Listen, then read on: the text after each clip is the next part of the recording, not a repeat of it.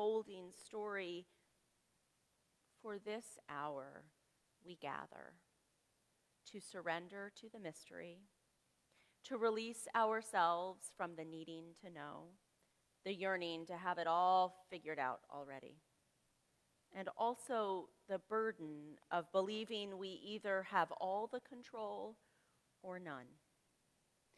Here in our song and our silence, our stories and our sharing, we make space for a new breath, a new healing, a new possibility to take root.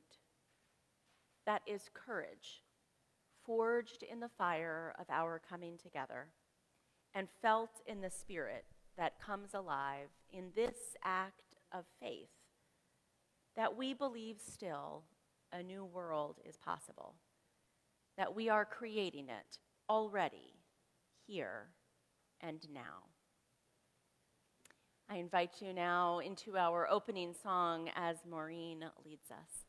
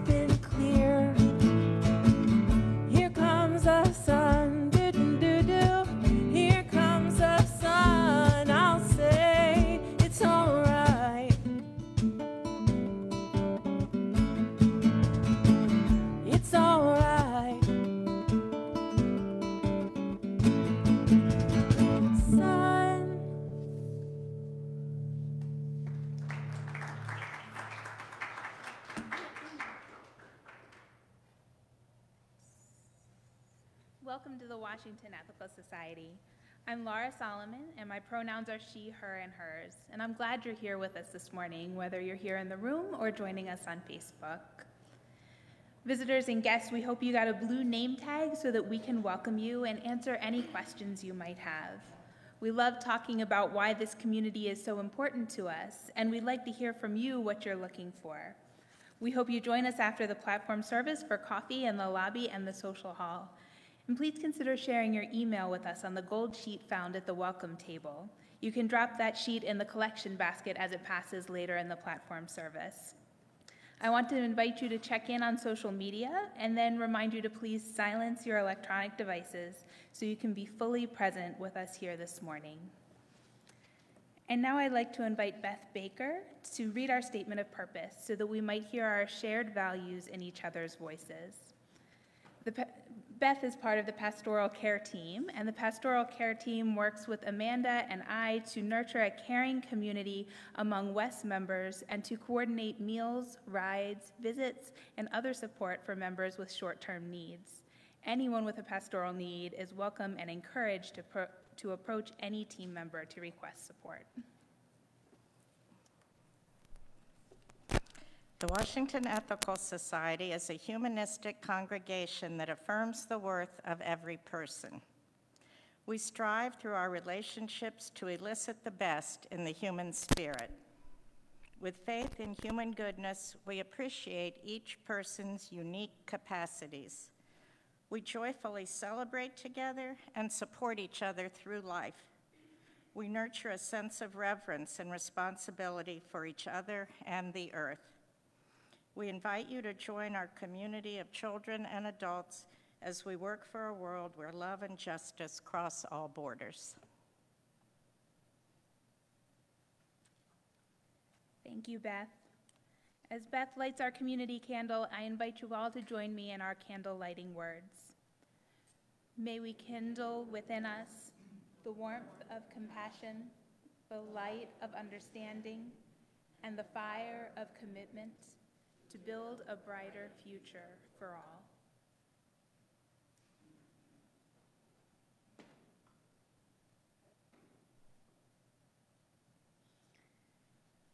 Each week, we ring this chime in solidarity with people around the world. Today, I am particularly mindful that this week has been difficult politically and has brought up feelings of fear and despair, anger. We remember the resilient people throughout history who have faced despair and have been part of a new way forward. As we listen to the chime, let us remember our connection to each other and the world around us.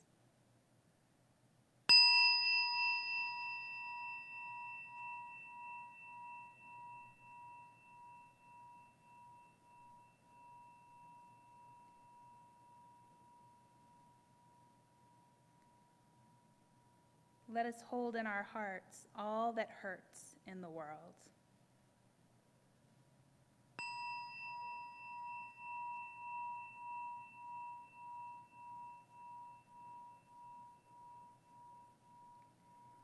And let us commit ourselves to all that calls for our work and our love.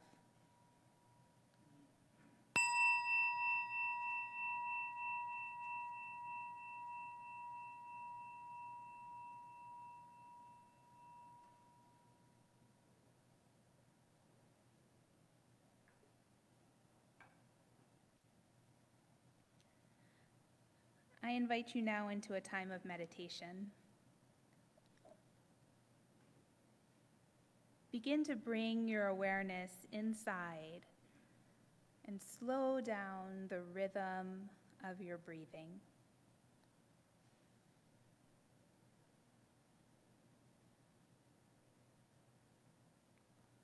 When life is difficult, we can be overly critical and hard on ourselves.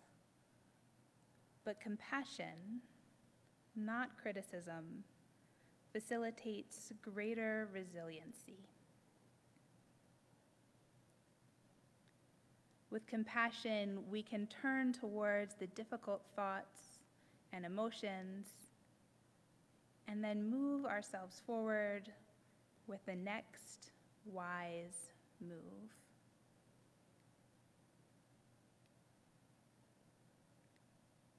I invite you to repeat these phrases to yourself silently in whatever order or frequency feels comfortable to you. May I be kind to myself.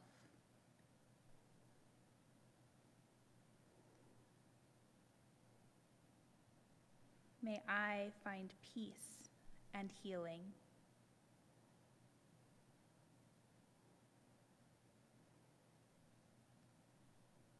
I am doing the best I can in this moment.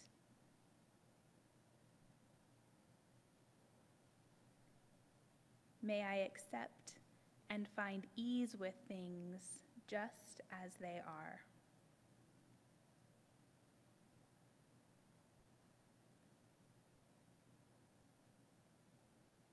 May I be kind to myself.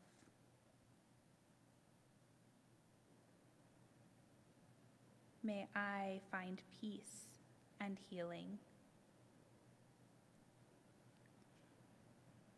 I am doing the best that I can in this moment. May I accept and find ease with things just as they are.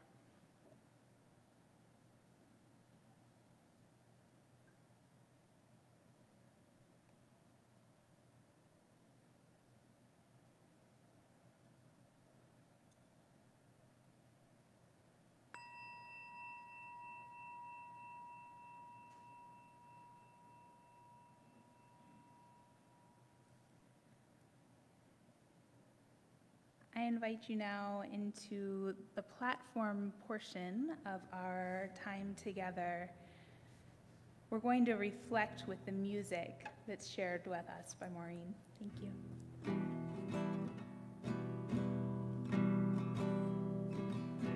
Drink up, baby, stay up all night with the things you could do.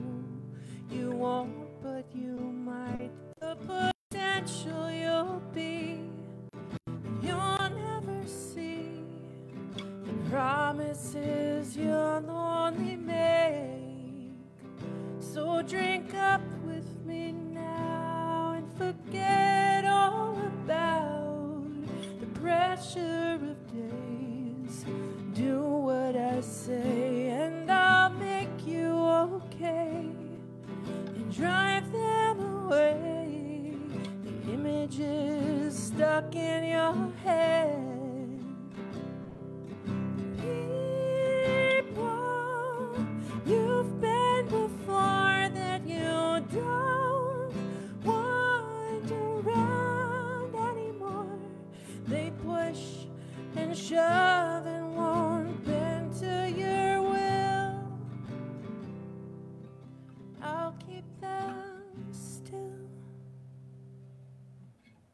Drink up, baby, look at the stars. I'll kiss you again between the bars where I'm seeing you there with your hands in the air, waiting to finally be caught.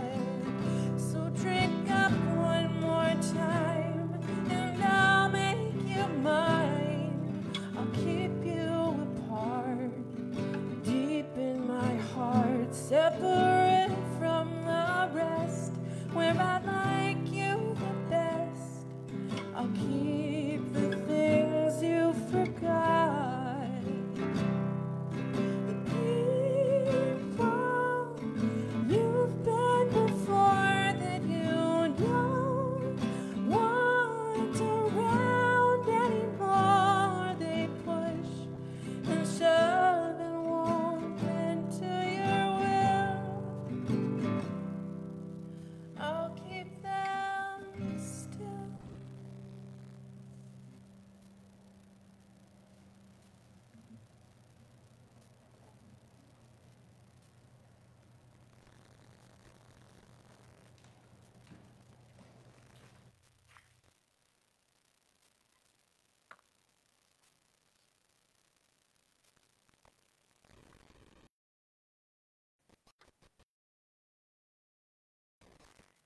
Maureen, thank you so much for that haunting piece and for beginning the conversation that we're having this morning with your music and for being with us. We're always glad to have you here. I think sometimes about what I wish I had learned in seminary. I think about it especially when we have clergy interns with us, like Lara. What is it that I didn't get in my classwork that I wish I had, or that I wish I had known before starting this kind of weird gig? It is a weird gig, right? Grease traps. I wish I had known a lot more about grease traps. Those are the things in a commercial kitchen that divert grease from going into the, I don't know, water, sewer. They require a lot of maintenance. That's what I've learned. Zoning regulations. I wish I had known more about zoning regulations. I do now. That's good. And addiction. Addiction.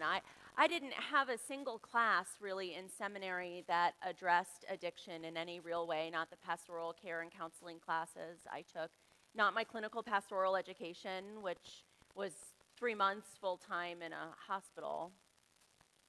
We talked about death and dying and about illness and about divorce and about all the kinds of loss and challenge that people might experience in life. And we did not talk about addiction. After 11 years here, I have found that addiction is so frequently at least a part of the story. When someone comes to me with often other compounding or separate stories, that I regularly ask in those pastoral conversations some version of, how are you feeling about your use of alcohol or other substances as you cope with all this? How are you feeling? Addiction has been an element in my own extended family as we have grappled with and supported and sought to survive as a family through opioid addiction. And so I know the years of relief that things are finally better, and then the sinking feeling when you discover they have not actually been better. And the resignation to waiting and wondering when you might get a call with bad news. In many ways, in America, opioid addiction, the epidemic of opioid addiction, has been the thing that has given the lie to the idea that addiction doesn't happen here. Whatever here is, a community that's nice or a community that's educated or a community that's white. Side note and different platform around the way that opioid addiction has been talked about and resourced and funded with harm reduction techniques nationally because it has been a largely white epidemic. That idea, though, that addiction doesn't happen here was always a myth long before the opioid epidemic. My own extended family struggles with addiction go back generations. And as I said, after 11 years here, I know that addiction happens everywhere. It may look differently, show up in different ways. Addiction does have many faces and can be involved in many different substances, right? Addiction to food and its complicated relationship with body image and eating disorders, addiction to gambling, to narcotics. Addiction is defined as the psychological and physical inability to stop consuming a chemical, drug, activity, or substance, even though it is causing psychological and physical harm. We're going to talk today mostly about alcohol because those are most of the stories that I received from WES members and from friends and colleagues. And I'm so grateful to everybody who sent me those stories, who were willing to have their own experiences be part of our shared growth and understanding. And I will say, I believe so strongly that just as there is wisdom out of any person's experience with practically anything, there is wisdom out of stories of recovery and sobriety, out of stories of addiction and struggle that bring wisdom for all of us, whether or not that feels like it is a part of our own lives at all. The stories that I'll be sharing today are all different from each other, and you'll hear different pieces of them. And that difference feels like such a core part of the whole point. As I've listened to different people share their stories with me, one of my takeaways has been the idea, and it's an idea that will be familiar if you are familiar with 12-step terminology, that your sobriety is your sobriety, that your journey is your journey, both with substances and with sobriety, what that looks like for you. One story that was shared with me emphasized that there's no checklist of this is healthy drinking and this is unhealthy drinking. This person told me, I wasn't a daily drinker. I wasn't drunk every time I drank. Sometimes I would just have a few with my friends and go home. I didn't drink alone. I didn't hide my drinking. Part of the problem of getting comfortable with my drinking habits was that I had found a group of people who also did this and who supported this, including the bar owner who would get drunk with us. It was this close-knit community of people who had really unhealthy drinking habits, but it felt like family to me. They felt it was important as they were telling their story, even though parts of their story to some people would seem extreme. This person had blackout drunk incidences regularly on a weekly basis. There were other parts of that checklist that they never would have checked. There's no checklist. Their story went on. I needed the freedom to be able to feel I could relate to people. Alcohol took away my anxieties. Unfortunately, it also took away a lot of my better judgment. You know that voice, they said to me, that tells you not to do something because it's not a good idea and you'll regret it later? That voice was gone. I wanted to connect with people, and that's why I drank. I didn't know how to connect with people, but they seemed to like me when I was drunk. I so appreciated this person sharing the reasons behind their drinking, the reasons that they chose to repeat behavior that they knew at some level was harmful to them for a number of years before they were ready to become sober. I think a lot around alcohol about the culture that is around us, a culture that I participate in myself. I am not sober, I drink, and I have been especially aware of it in recent years. Some of you who are mothers with small children may be aware of what's sometimes known as the mommy wine culture. You can see it on T-shirts, you know, it's like, my sippy cup is full of mommy juice, right? Happy hours that start at 3 p.m. and birthday parties that have a cooler for adults as well as a cooler of juice boxes for kids. It was a purse I saw recently with a spigot built into it. You could slide a bottle of wine into the purse, and then there was a spigot so that you would always be prepared. There's something about that culture that has at its heart a desire for reclaiming your younger self, I think, a desire to be your own individual person, that even as a parent, as a mother, engaged with the care of our children at all times, that we want to keep the part of ourselves that's fun or enjoyable, the part of ourselves that doesn't have to pay attention to the toddlers wandering around us. And there is a part of that culture that can be damaging, particularly if you are trying not to drink or to drink less or more thoughtfully. I think about that culture at Wes as well, and in congregations in general. Some congregations have policies that don't allow alcohol at congregational events, and Wes is not one of those. But others have policies, and Wes has done this in recent years, that if there is alcohol offered, there must be also equally appealing alternate drinks. So that means it's not 5 kinds of wine and a bottle of Coke, right? It's 5 kinds of wine and seltzer and a really nice punch or special juices, something that feels festive. I think about that even as people arrive at my own house. When they come for dinner, do I start by saying, would you like a glass of wine? Or do I start by saying, oh, I have some options. Would you like to have seltzer or a glass of wine or juice or a beer?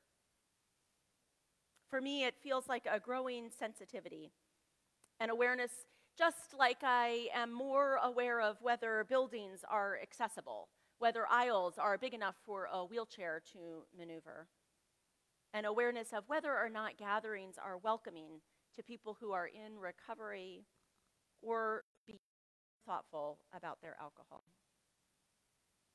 A friend of mine who is in recovery was thinking about those equally attractive drinks and bemoaning the advent of hard seltzers. Have you seen the hard seltzers or tried them? He said, seltzer was my one thing. Now they've taken seltzer too. Through all of this awareness and sensitivity is the idea of the ability for any one of us, whether we drink or do not drink, to be thoughtful about our choices. To ask ourselves, and it feels like one of the core questions, the question that moves beyond the checklist, are we in control or is the substance? I think about it in the way we think often about emotions here. Do we have the feeling, or does the feeling have us? Right? Are we able to feel angry or sad or frustrated, or has the anger taken over?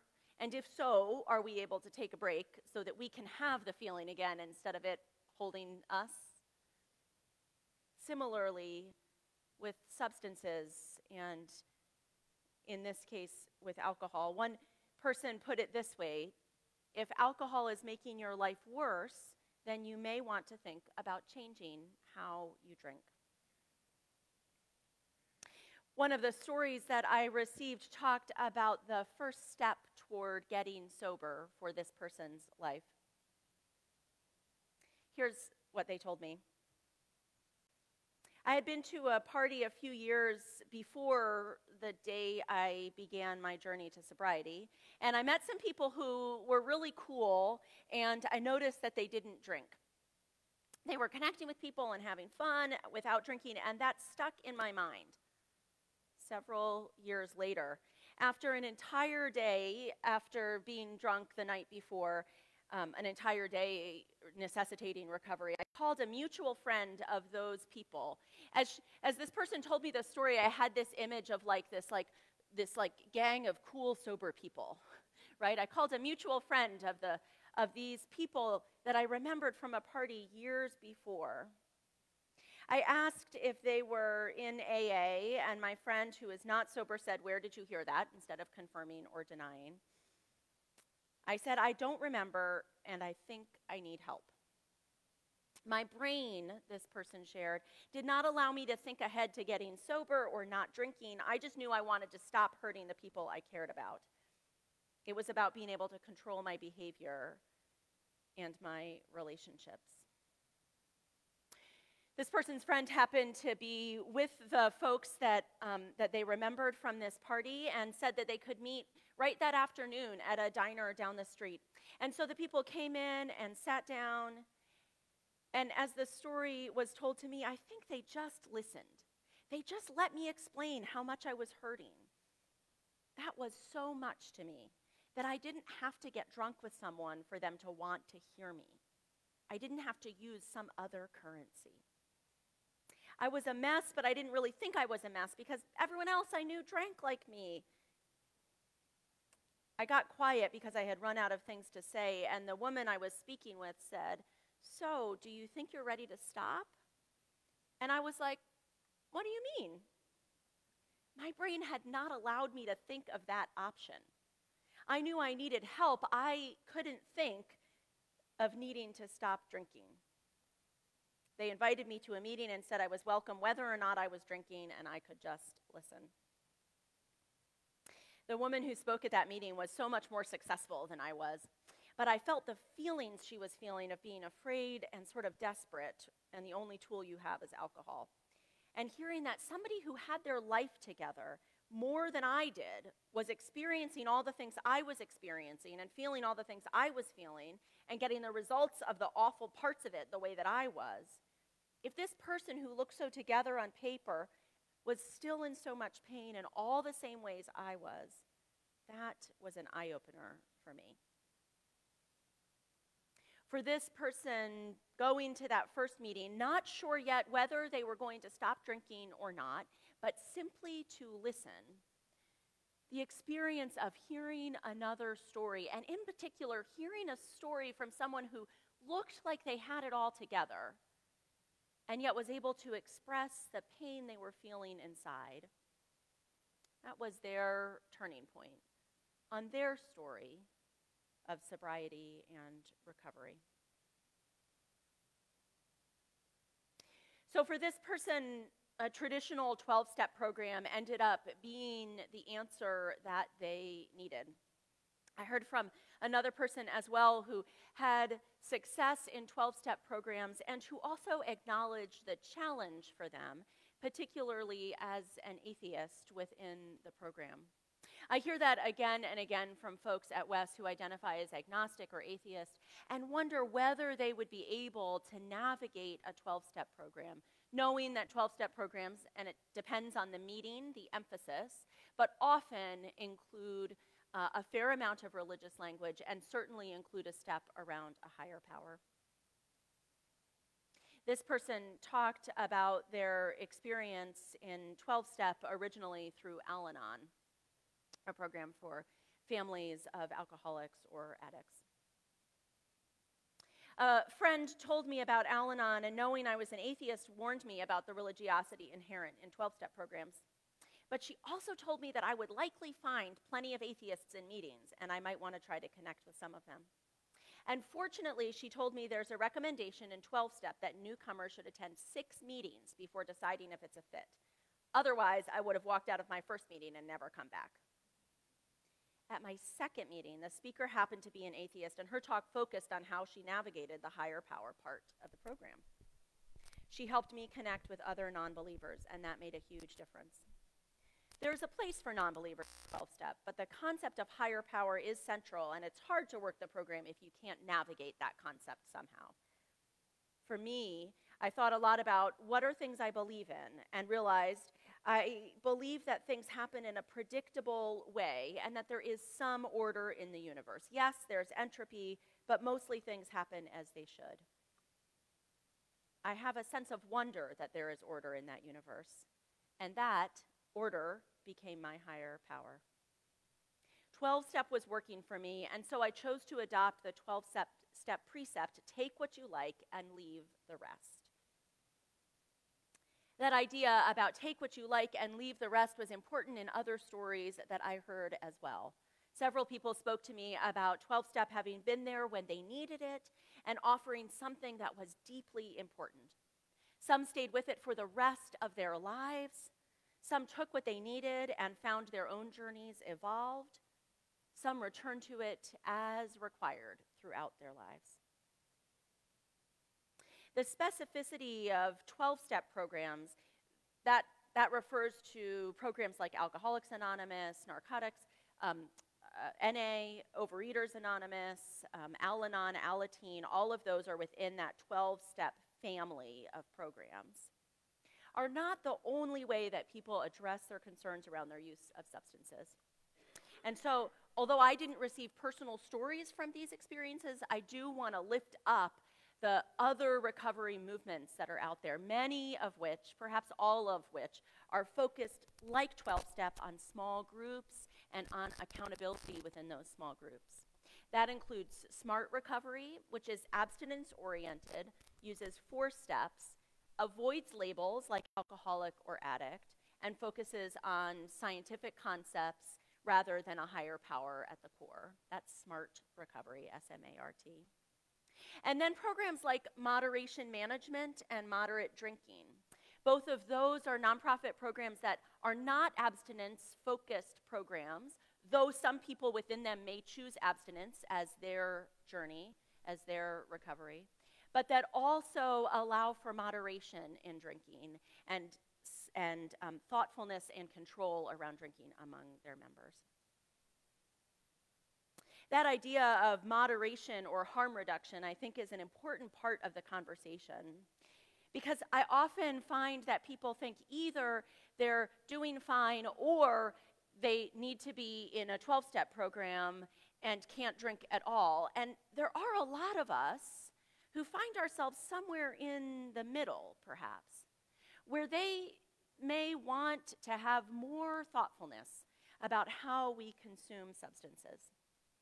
I know some people who don't keep a particular kind of alcohol at home because that particular kind is not a good fit for them, they have learned. Or who have rules about when they drink, at what hour, or which days. I am one of those people with boundaries around my alcohol consumption. All of these things are ways to be thoughtful about our engagement with substances. I noticed my Facebook feed starting right at the end of December, or maybe it was sort of 1 a.m. after New Year's Eve, began showing ads for different ways to engage in dry January. Capitalism. Apparently one of the ways is to buy very expensive mocktails that were like a common Facebook ad running through my Facebook feed January 1. Turns out you actually can try dry January without purchasing expensive mocktails. I just wanted to let you know in case you were not aware of that. Some people might try dry January or not drink for a while and start drinking again on February 1st. And they have still learned something about how they engage with substances and how they want to continue to do so. Some people might try dry January and notice that their lives felt different when they weren't drinking and keep on not drinking, or might choose to drink less. There was a great article that actually just came out Friday in the New York Times, an opinion piece by a woman talking about her choice to stop drinking, how she did it, why she did it, and particularly coming from a space of having been sort of what might be labeled like a moderate drinker, not a heavy drinker, but a moderate drinker. She included a link to a test, one of those checklists I said it's not really all about. And I took the test, and I actually think it's helpful, again, not necessarily so much because of the score, but for how each question gives you an opportunity to think about how you're answering them. Which questions do you check off saying, oh, I feel comfortable with my answer to this? And which do you check off and think, I might want to think more about how I'm answering this question and how it makes me feel. Your story is your story. Your story with substances, your story of sobriety, your story of recovery.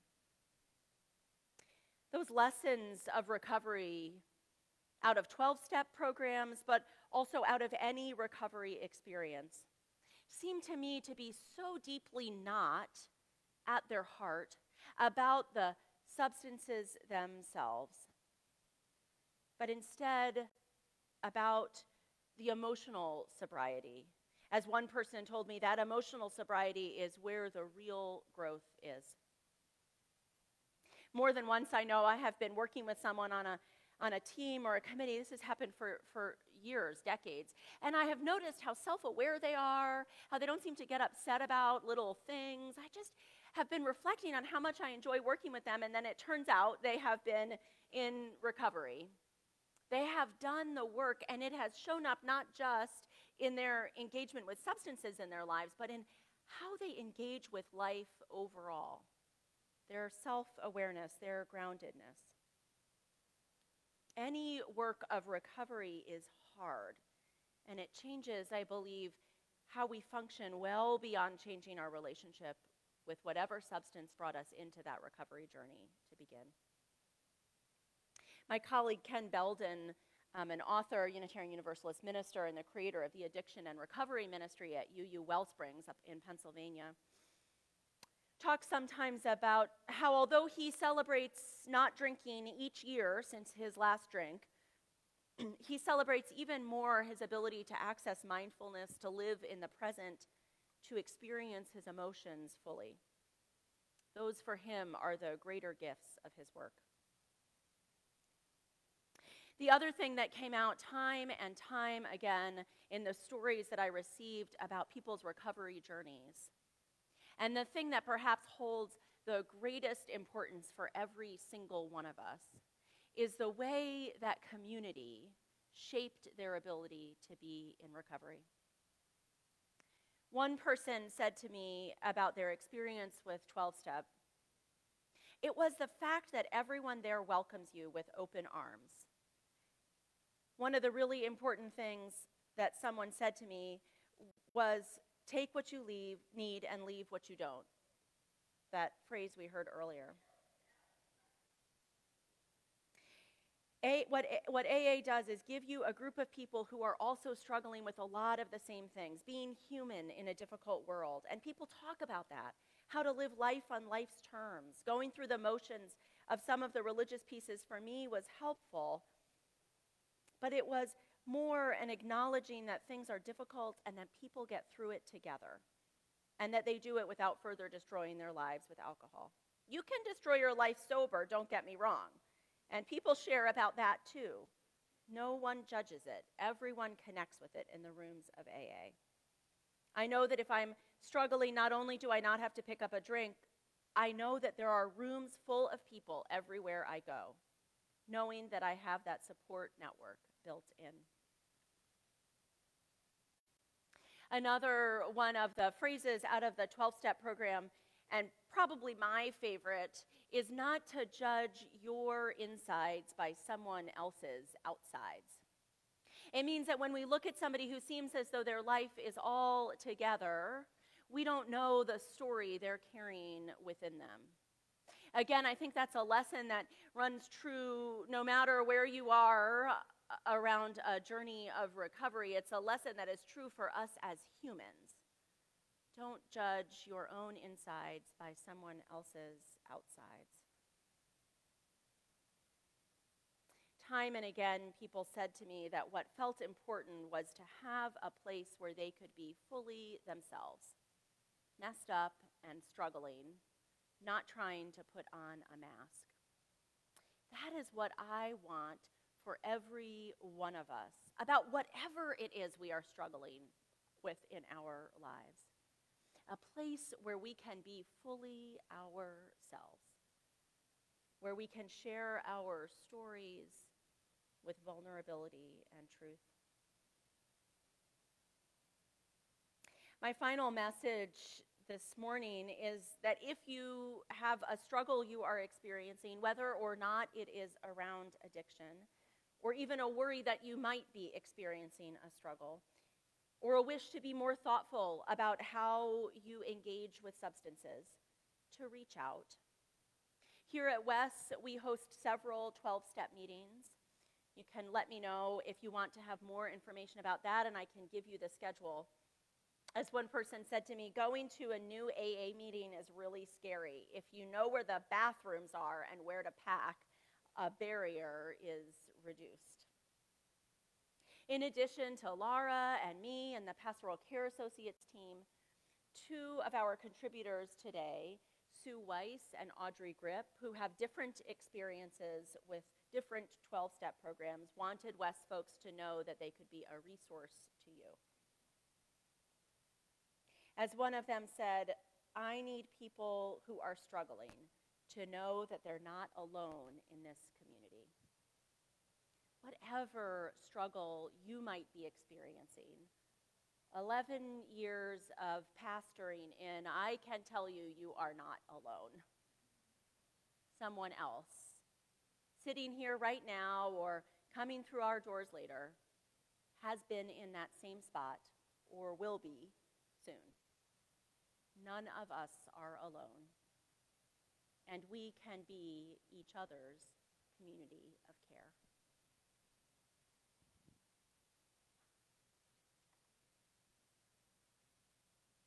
Thank you for that beautiful talk, Amanda. I've been playing music here for about 4 years, 3 or 4 times a year, and I love being here. I've never really spoken, but Amanda invited me to say a few words because I've been in recovery for 12 years, so I haven't had a drink or a drug in 12 years, and I'm actively engaged in AA, and I've been to meetings in this room before.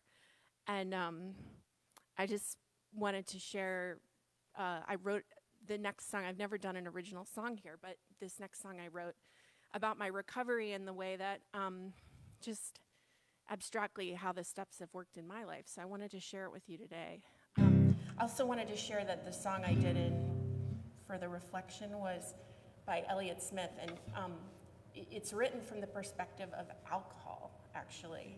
And it's a beautiful song, and it really gives a lot of insight into the alcoholic condition. And what's the craziest about it is that Elliott Smith died of this disease, but yet he had so much insight into it. It's just so complicated. You know, you can know so much about it and still, you know, fall from it. So anyway, this is my intention. In the morning, I pray that I can make use of the day, and that I won't cause you any pain. My love, my intention.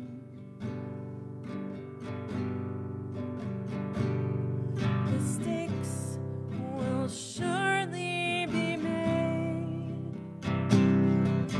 Storm clouds bring on the rain, but acceptance shoots just like a ray of sunshine.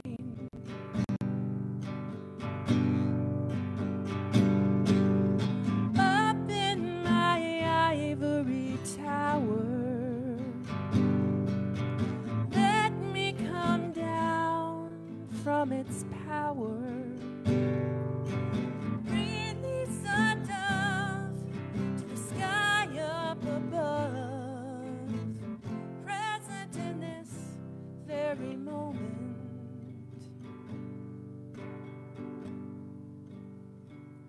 In the morning I wake and I pray